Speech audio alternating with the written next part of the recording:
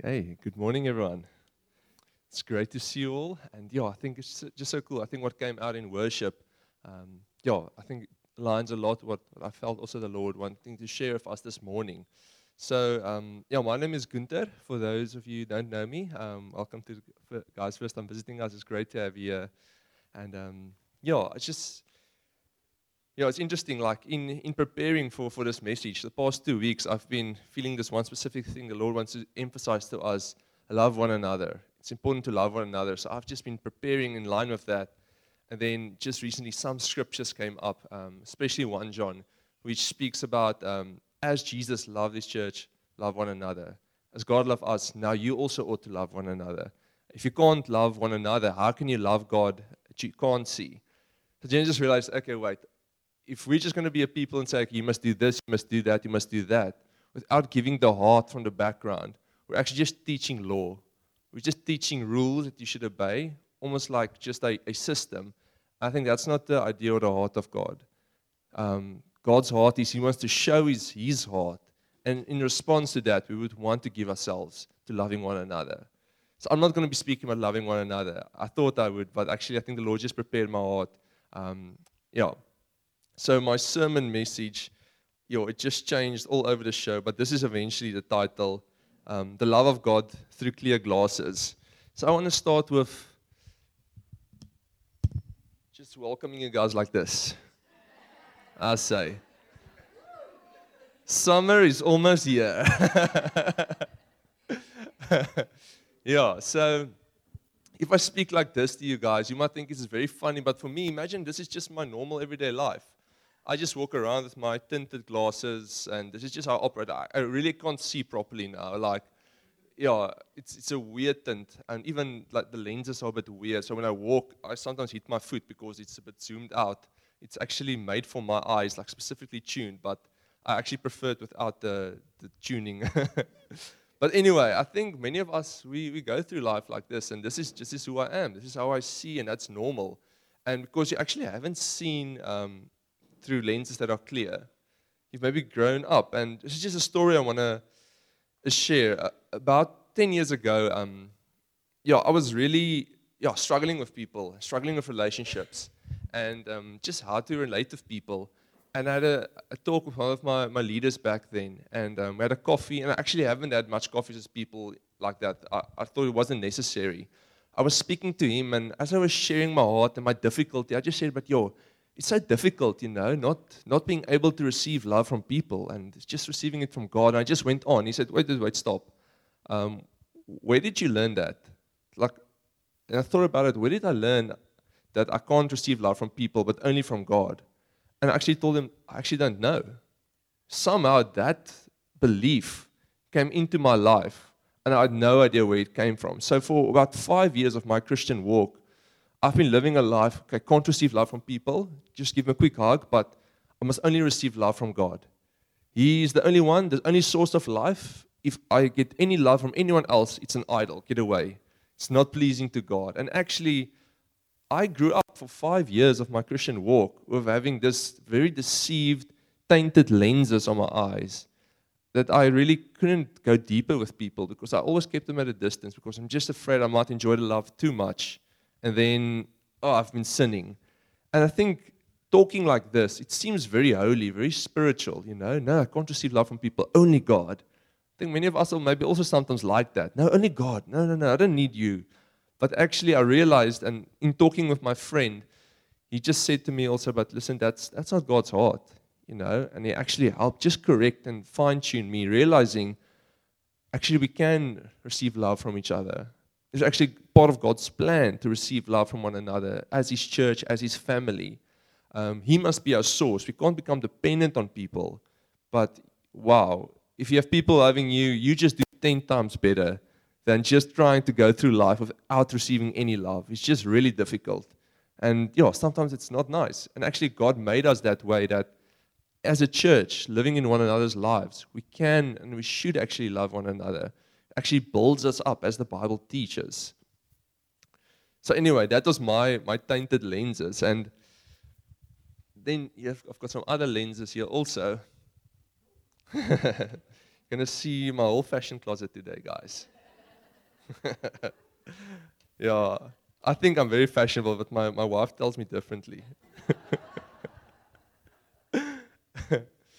So in through all of this, I just started thinking, but where did this thing actually come from? I think the way we grow up in our house of origin, at our parents' house, um, that's very often the way that made us see like we see. Because my dad did something this a certain way, my mom did something a certain way, my brothers, my sisters, my grandfathers, the other family members, maybe the area where you grew up. All of that plays a big role in how we start seeing and viewing life. And just to illustrate, some of us might have grown up in broken households. Some of us might have grown up in very stable households. Some maybe with a single parent, some with two parents, some maybe with no parents. Some went through deep and devastating trauma. It was difficult. And then again, some of us will maybe never know that type of pain. In the end, there is no perfect family, and even the best of us will fall short. And living exactly the way God has designed us. And His heart is for us as family to represent it to our children, if you're a father or mother. If you're a child, to recognize, but there has been something maybe not completely right. My glasses are a bit maybe tinted in a different way than God wanted it. I am not here to say or dishonor parents, saying you've done a bad job, do better. Because really we can try our best, but the fact is we stay in a fallen world. Sinners come in, and it's just a very difficult situation. So even if we try our best, there are still cracks in all of us. And some of the cracks of your parents might filter through to you. You might develop your own cracks. You might have friends in high school or primary school that affect you badly, and that creates even more cracks and some, insecurities. So it's just, it's this whole bag of things that really actually make us who we are and causes these type of cracks. But so not to dishonor them, but I think just to know that this is actually all our stories. We need to recognize these little cracks, not because we want to point out and say you've done wrong, but to say, I now see why I relate to God the way I relate. Because actually it's the way I grew up. Let me just give you another. Oh, this is much better. This is my broken glasses. I actually lost my other glasses and I kept the lenses and I picked up this frame somewhere. So I made my own one with some press stick at the bottom. So some of us can go through life like this, eh? Things weren't all fit or in place, and you try to just strap it up in some way to keep it together. But actually you need to realize, but actually the way you've grown up is maybe a bit broken. And it's not to say, okay, you're bad now because you grew up this way. You will end up there. Where we are now, we can make decisions. Jesus can come into our lives and He can drastically change where we'll be and who we'll become. But we need to start by a place of recognizing the way we've been brought up. Now I can see you guys, how you really look. And I think we need to come to a place where we realize the cracks so we can actually take it to God and God can come speak in and make us see Him who He is, as He really is. Just a quick example of this. So Matthew 7, verse 9 to 11. Or which one of you, if your son asks him for bread, will give him a stone? Or if he asks him for a fish, will give him a serpent? If you then, who are evil, know how to give good gifts to your children, how much more will your Father who is in heaven give good things to those who ask Him? So just imagine a father that maybe your son asks for bread and you give him a stone. Or he asks for a fish and you give him a serpent or a snake. I think that's not even earthly fathers won't do it like that. Or most won't. They will actually try and give the child something that they need to live and survive. But what this scripture is actually saying, that even God, our Heavenly Father, if earthly fathers will do it to this level, to this standard, God, our Heavenly Father, will do it to so much more greater extent. Give us what we need if we ask of Him. And if you grew up with maybe a father in the house that had violent outbursts, how can you, whenever you ask him for something, say, hey, can I maybe just get this? And he starts screaming at you. how will you as a person now start relating to God and say, God, I pray for this. Even as Joel prayed, he prayed, Lord, bless my business. How can you ask that prayer if you think your Father in hell will come screaming down and punish you if you ask a question like that? That's just an example sometimes how some of these cracks can come in. And it looks different for all of us. I'm not trying, once again, not to dishonor, but we need to realize it. Because I couldn't relate to people properly with the mindset I had. Because I thought I must stay a bit away. I mustn't let them love me too much, because that's not the way. And I recognized and I realized, I can actually receive the love of people. And it made my life so much better. Man, such a joy now being able to receive love from you guys and give love. And not feeling, I'm sinning all the time. So let's just have a look what the Bible says about God our Father. Let's try and put our clear lenses on and see a bit what the Scripture teaches us, who God is, so we can see Him for who He really is. And I think sometimes I want to give a bit of clarity, because I think sometimes we talk so quickly about all this Christian language that it doesn't make sense. We speak about God, then we speak about the Father, then the Son, then the Holy Spirit. And I think it can get quite confusing because the Bible doesn't really clearly tell us, okay, this is how this works. You sort of over time learn how it works. So I just want to give a quick disclaimer. So God is 3 in 1, meaning He is God, He is the Son, who is Jesus Christ, and He is also the Holy Spirit. And it's almost like an egg. If you look at the picture of an egg, you've got the egg shell, you've got the egg white, and you've got the egg yolk. So that is the egg. Only one of those components isn't the egg, but it is the egg. So you can't take one and say, okay, but only this is the egg.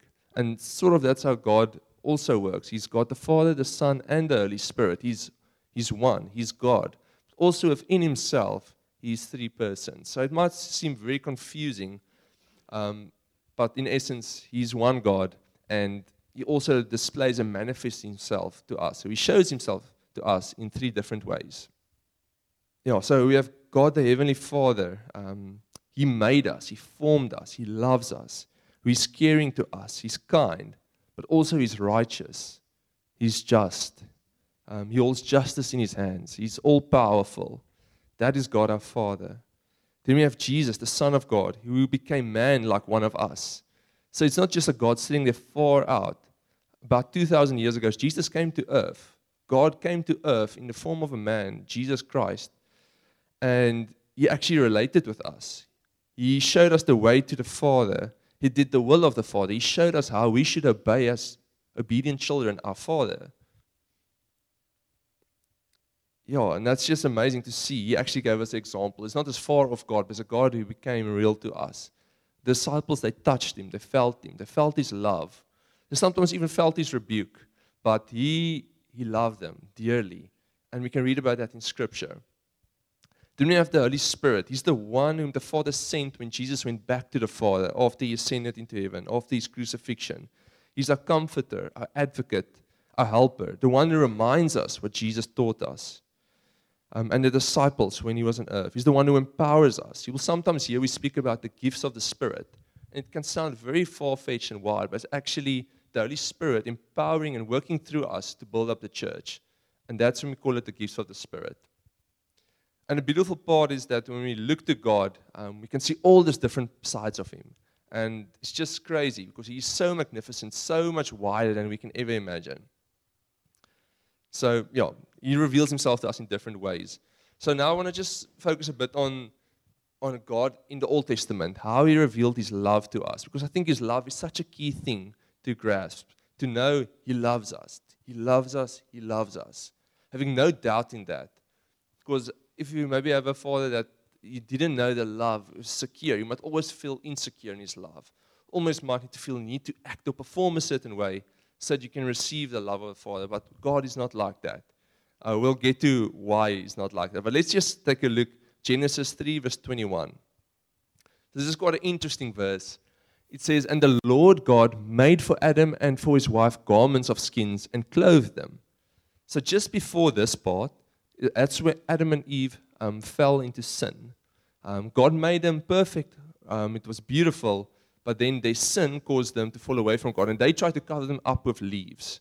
So they said, okay, but no, God, we're shy now. And God actually gave them a few curses that now you will live under this because you've sinned. You haven't obeyed me. And actually, he rebuked them. He disciplined them as the children who were not disobedient. But after that, this is what happens. And the Lord God made for Adam and his wife garments of skins and clothed them. So to be able to make clothes of skin, you need to sacrifice an animal. So that was the first time in the Bible where blood was shed, where sacrifice was made. And God actually made that sacrifice for his people he made. He loved them so much that he would sacrifice an animal, give them clothes, cover them up in their sin. So he's like, and it's actually a foreshadowing of what is to come. Because this was actually a picture of Jesus as eventually this final sacrifice. But Jesus shows once again this crazy love of God, how he loves us even though we messed up. He still is the one who clothes us. He said, no, I'm not going to, don't keep that leaves. Come on, I'll give you proper clothes. Here's another crazy example. This is actually quite intense. So let's go to Exodus 32, verse 1 to 15. So now we have Moses who led the Israelites. That's God's chosen people. He led them out of Egypt. They were captive. And now they're walking in the desert. Now Moses is on the mountain. He's spending time with God. He saw God in a way face to face. He was close with God. And now God and Moses is speaking about the Ten Commandments because God wants to give his people some guidance and, okay, live your life according to this. It would be a good way to live. And while this is busy, this is what the people said there at the floor of the foot of the mountain. When the people saw that Moses delayed to come down from the mountain, the people gathered themselves together to Aaron, that was Moses' brother who was the priest back then, and said to him, make us gods who shall go before us. As for this Moses, the man who brought us up out of the land of Egypt, we do not know what has become of him. So these guys are now like, okay, but Moses has been gone too long. We don't know where he is. Aaron, come on, make us a god so we can actually worship a god. So it's just crazy. These guys who just saw the power of God open up the seas. In the night there was a cloud of fire or a pillar of fire covering them. In the day there was a cloud that was just giving them protection. But now they've seen all this stuff and they know, make us a god. And the people give them all the gold they have. Aaron, he makes this calf of gold, puts him there and says, okay, there's your God. And people says, okay, yes. And now they want to make a feast and they want to celebrate this God, this golden calf, who's just an idol, a statue. And now he says, we're going to worship this thing. So while all this is going up, we can maybe go to verse 7, Kevin. And the Lord said to Moses, go down, for your people whom you brought up out of the land of Egypt have corrupted themselves. They have turned aside quickly out of the way that I commanded them, and have made for themselves a golden calf, and have worshipped it, and sacrificed to it, and said, these are your gods, O Israel, who brought you up from the land of Egypt. And the Lord said to Moses, I have seen this people, and behold, it is a stiff-necked people. Aren't we sometimes a bit like that, but stiff-necked? We don't want to move when we need to turn. Verse 10. Now, therefore, let me alone, that my wrath may burn hot against them, that I may consume them in order that I may make a great nation of you. So he's speaking to Moses. I want to get rid of these people. They're stiff-necked people. They're not listening. Moses, I'm going to take you and make a great nation out of you. And this is just, once again, the beautiful response of Moses, verse 11. But Moses implored the Lord, his God, and said, O Lord, why does your wrath burn hot against your people, whom you have brought out of the land of Egypt with great power and with a mighty hand? And then he goes, why should the Egyptians say, you've brought them out and now you've killed them in the desert? That doesn't make sense. And in verse 14, and the Lord relented from the disaster that he had spoken of bringing on his people. Then Moses turned and he went down. So actually in this conversation of God, I won't go into the details how that, because the focus is here, how we as people mess up. We sometimes just get it wrong. We get impatient, say, okay, God, we've given you long enough time, now I'm going to make my own plan to get to my own solution. I still want to worship you, but I want to do it my way now. And we get stiff-necked, It's not a good quality. Anyway, Moses goes down, he has this conversation with Aaron, says, but what have you done? What's been happening? And And he said, no, but the people said this, and it's just a bit of chaos. Even Moses got angry. He saw God face. He threw the tablets on the ground. It's quite hectic, because he was so enraged because he felt what God was feeling. God was angry because of the sin of people. But praise the Lord, he didn't wipe them out because that he wanted to do. And he could have done it. He would have completely been justified to do it. But his mercy kept it back. It didn't wipe out the Israelites. So then let's skip a few verses, go to Exodus 32, verse 30. It says, the next day Moses said to the people, you have sinned a great sin, and now I will go up to the Lord. Perhaps I can make atonement for your sin. So Moses once again goes up to God, and he actually says, okay, but God, this people, sorry, you want to make atonement and stand in the gap for the people. So Moses returned to the Lord and said, alas, this people has sinned a great sin. They have made for themselves gods of gold. But now, if you will forgive this sin, but if not, please blot me out of the book that you have written. And just once again, his heart, but don't, for your name's sake, for your glory, God, don't do this. Even just take me out if you really want to take someone out. He just caught something of the heart of God, which is really amazing. And then the Lord says, but go lead the people to the place about which I have spoken to you, the promised land. Behold, an angel shall go before you. Nevertheless, in the day when I visit, I will visit their sin upon them. Then the Lord sent a plague on the people because they made a calf, the one that Aaron made. So once again, there's consequences for our sin. He said, okay, I'll see them over this time, but there will be this plague. Because you have sinned, there's consequences. Not just, okay, now I'm free. You will wash our sins clean eventually, but sometimes we need to carry the consequences. In the moment, in the flesh. So it's not just this God you can play around with, this all-loving God, and woo, you can just go for it. So I think very quickly, we can think by ourselves, wow, this is so bad. Can you believe what these Israelites did? That's hectic. But we forget so often, we did the same thing, not with a physical calf, but with our hearts, the issues of our hearts. We have things that we make idols of, like money, pleasure, comfort, entertainment, sex, people, popularity, power, even our families, our work, or sport. So before we are too quickly to point at how bad others are, let us just realize, but maybe I'm also making a calf in my heart of something. In Genesis, God gave them skins to cover their sins. And he prohibited man to go back into the Garden of Eden, just showing that when there is sin, there's a consequence of sin. And that consequence is a spiritual divide between fellowship and friendship with God. And our sin causes that divide. And the Bible says the wages of sin is death. And that's a spiritual death, where we can't relate to God anymore. So throughout the Old Testament, sacrifices had to continually be made for their sins, because God commanded it to be made right with God. They had to sacrifice. But it was a continual thing. It's not a once-off thing. And eventually, when the Old Testament came to sort of an end, there was 400 years of silence, where God really didn't speak to the people through his prophets or his spokespeople. And that's when Jesus came into the picture, the start of the New Testament. That was about 2,000 years ago. And Jesus, who I said is the Son of God, who is God, who came in the form of flesh as a man, he was here on the earth. And the first 4 books of the New Testament speaks about how he loved his disciples, his teachings and what he did. And eventually he came, and he knows our struggles. He knows how difficult we are sometimes in our situations, and our sin and the struggle. Or he didn't sin himself, he was without sin. But he knows the struggle. He can relate with us.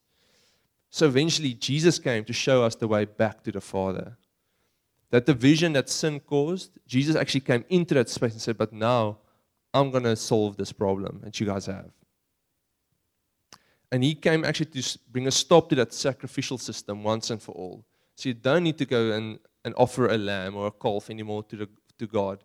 But Jesus, he became that sacrifice. You might maybe ask, but what was that sacrifice? And Jesus' own life was the payment for our sin. So there's a punishment for sin, and if we didn't have Jesus, we'll need to go to hell. That's unfortunately the reality, because our sin requires a payment. And that is eternal damnation actually in hell, which is a scary thought. But Jesus came and he said, but I've got a way. I'll help you out of this. Once again, going back to that picture of Genesis, how God made a sacrifice to cover Adam and Eve. He is now sent Jesus to cover the sins of the world. Let's go just quickly to Romans 3, verse 21. But now, apart from the law, the righteousness of God has been made known, to which the law and the prophets testify. This righteousness is given through faith in Jesus Christ to all who believe. There is no difference between Jew and Gentile, for all have sinned and fall short of the glory of God, and all are justified freely by His grace through the redemption that came by Christ Jesus. God presented Christ as a sacrifice of atonement through the shedding of His blood to be received by faith. He did this to demonstrate His righteousness, because in the forbearance He had left the sins committed beforehand unpunished. So, sorry, I was reading the NIV, a bit of a mix here, sorry. But basically what it says, God sent Jesus to become righteousness, and we need to receive this gift by faith. And all the sins that the Israelites committed, and He kept back. He didn't crush them immediately. He actually gave them a window of opportunity where they can actually come to Jesus, receive Him in faith, and get eternal life. So I think this is sometimes all there, all in the sky. It sounds like pie in the sky. How does this work? I just have a short story that maybe will help ground it a bit better. So imagine you and a friend go to a grocery store. You are now there, you check out all the things, and there's one rule that says, if you break it, you pay it. If you can't pay it, you go to jail. Short and sweet. Imagine you're like a 5-year-old guy, or a 10-year-old, you know? You see that. That's quite intense. Now you accidentally knock over a glass jar. Falls, it breaks. The manager comes to you and says, listen, you've broken this. You need to pay. But you didn't come with any money. You don't have money on you. And you're actually a bit stuck. Now you need to go to jail. But now your friend comes up to the space and he says, listen, I've got cash for you. You can have this and you can pay for your debt. And he gives him the cash. You take the cash, you go pay for it. Even get the receipt showing you have paid your debt. You're now clean. So that's just a very simple story to explain sort of this concept. If you can look at this, that sin is almost like the glass jar we broke. If you knocked it over, you've committed sin. And we've inherited this from generations. If the wrong things we do, the sins we do, that's how we get that label, we're a sinner. So we're all there. We need Jesus. We need that payment. The payment we need to do is actually with our life. But we can't even make that payment ourselves. The only way we can do it is actually if we go to jail, which is then hell in this case. But now your friend, who is Jesus, He's there. He's got the cash. He's got the payment for your sin. That was actually His entire life. He shed on the cross, His blood. And He says, yeah, I've got this for you. But you as an individual, you actually need to make the action, take what He has given, and give it to the counter and say, here's my payment. And actually the receipt is that's actually the Holy Spirit coming on us, who is the seal of our salvation. Whenever the enemy comes and says, but you have sinned, you've broken a thing, you take out that receipt, you say, I know I was a sinner, but Jesus, He has covered me. And the Holy Spirit, He reminds us that we are clean. The enemy will come and point fingers at your old sins of the past. But the crux of this story is we need to take what Jesus has given and make it our own. And that is basically putting our faith in Him, our trust in Him, that He has died for our sins. God has raised Him from the dead, and now He's our Lord and Savior. He has bought each one of us with a very, very expensive price, His life. So in essence, we are not our own anymore. If you think, no, I'm my own, but actually you forget, He has bought you. It's His price, His blood, His life that has bought you. And therefore we should live lives that's pleasing to Him. And I think just a last verse, which takes it all together, John 3, verse 16. For God so loved the world, we've seen His love, that He gave His only Son, that's Jesus, that whoever believes in Him, that's taking the money, the payment Jesus gave, shall not perish but have eternal life. And that eternal life is not just a golden ticket to heaven. I'm there. It actually starts here. That relationship that was destroyed because of sin, Jesus is now restored. We can now have that friendship, that love, that companionship of the Father that we didn't have. We can have it again here on earth already. It's not just about getting in heaven. It's about living a life pleasing to God, enjoying Him, listening to His word, speaking to Him, knowing He's got you. So I think that's it from my side. Just a summary, because I've said a lot in this time. So growing up, we all have broken lenses through which we view God. I think we should realize and recognize this and say, but maybe I'm seeing something not right here. Allow His Holy Spirit to come in and clean that lenses up for us. All have, the second point, all of us has fallen short of the glory of God through our inheritance, through sinful actions. So we're all there. God loves us with an everlasting love since the beginning. That's the third point. And He chose us, which is an amazing privilege. Fourthly, our response to His love is that we should include receiving the gift of Jesus as sacrifice by faith. That's how we respond appropriately to this amazing love He's given us. But saying, but Lord, I want that. I want it in faith in Jesus' name. I trust that You have done it. And fifthly, when we have received eternal life, we start walking with God, experiencing His love and relationships with Him daily. That's where it actually starts. Not when we get to heaven. It starts here today when you have Him in your life.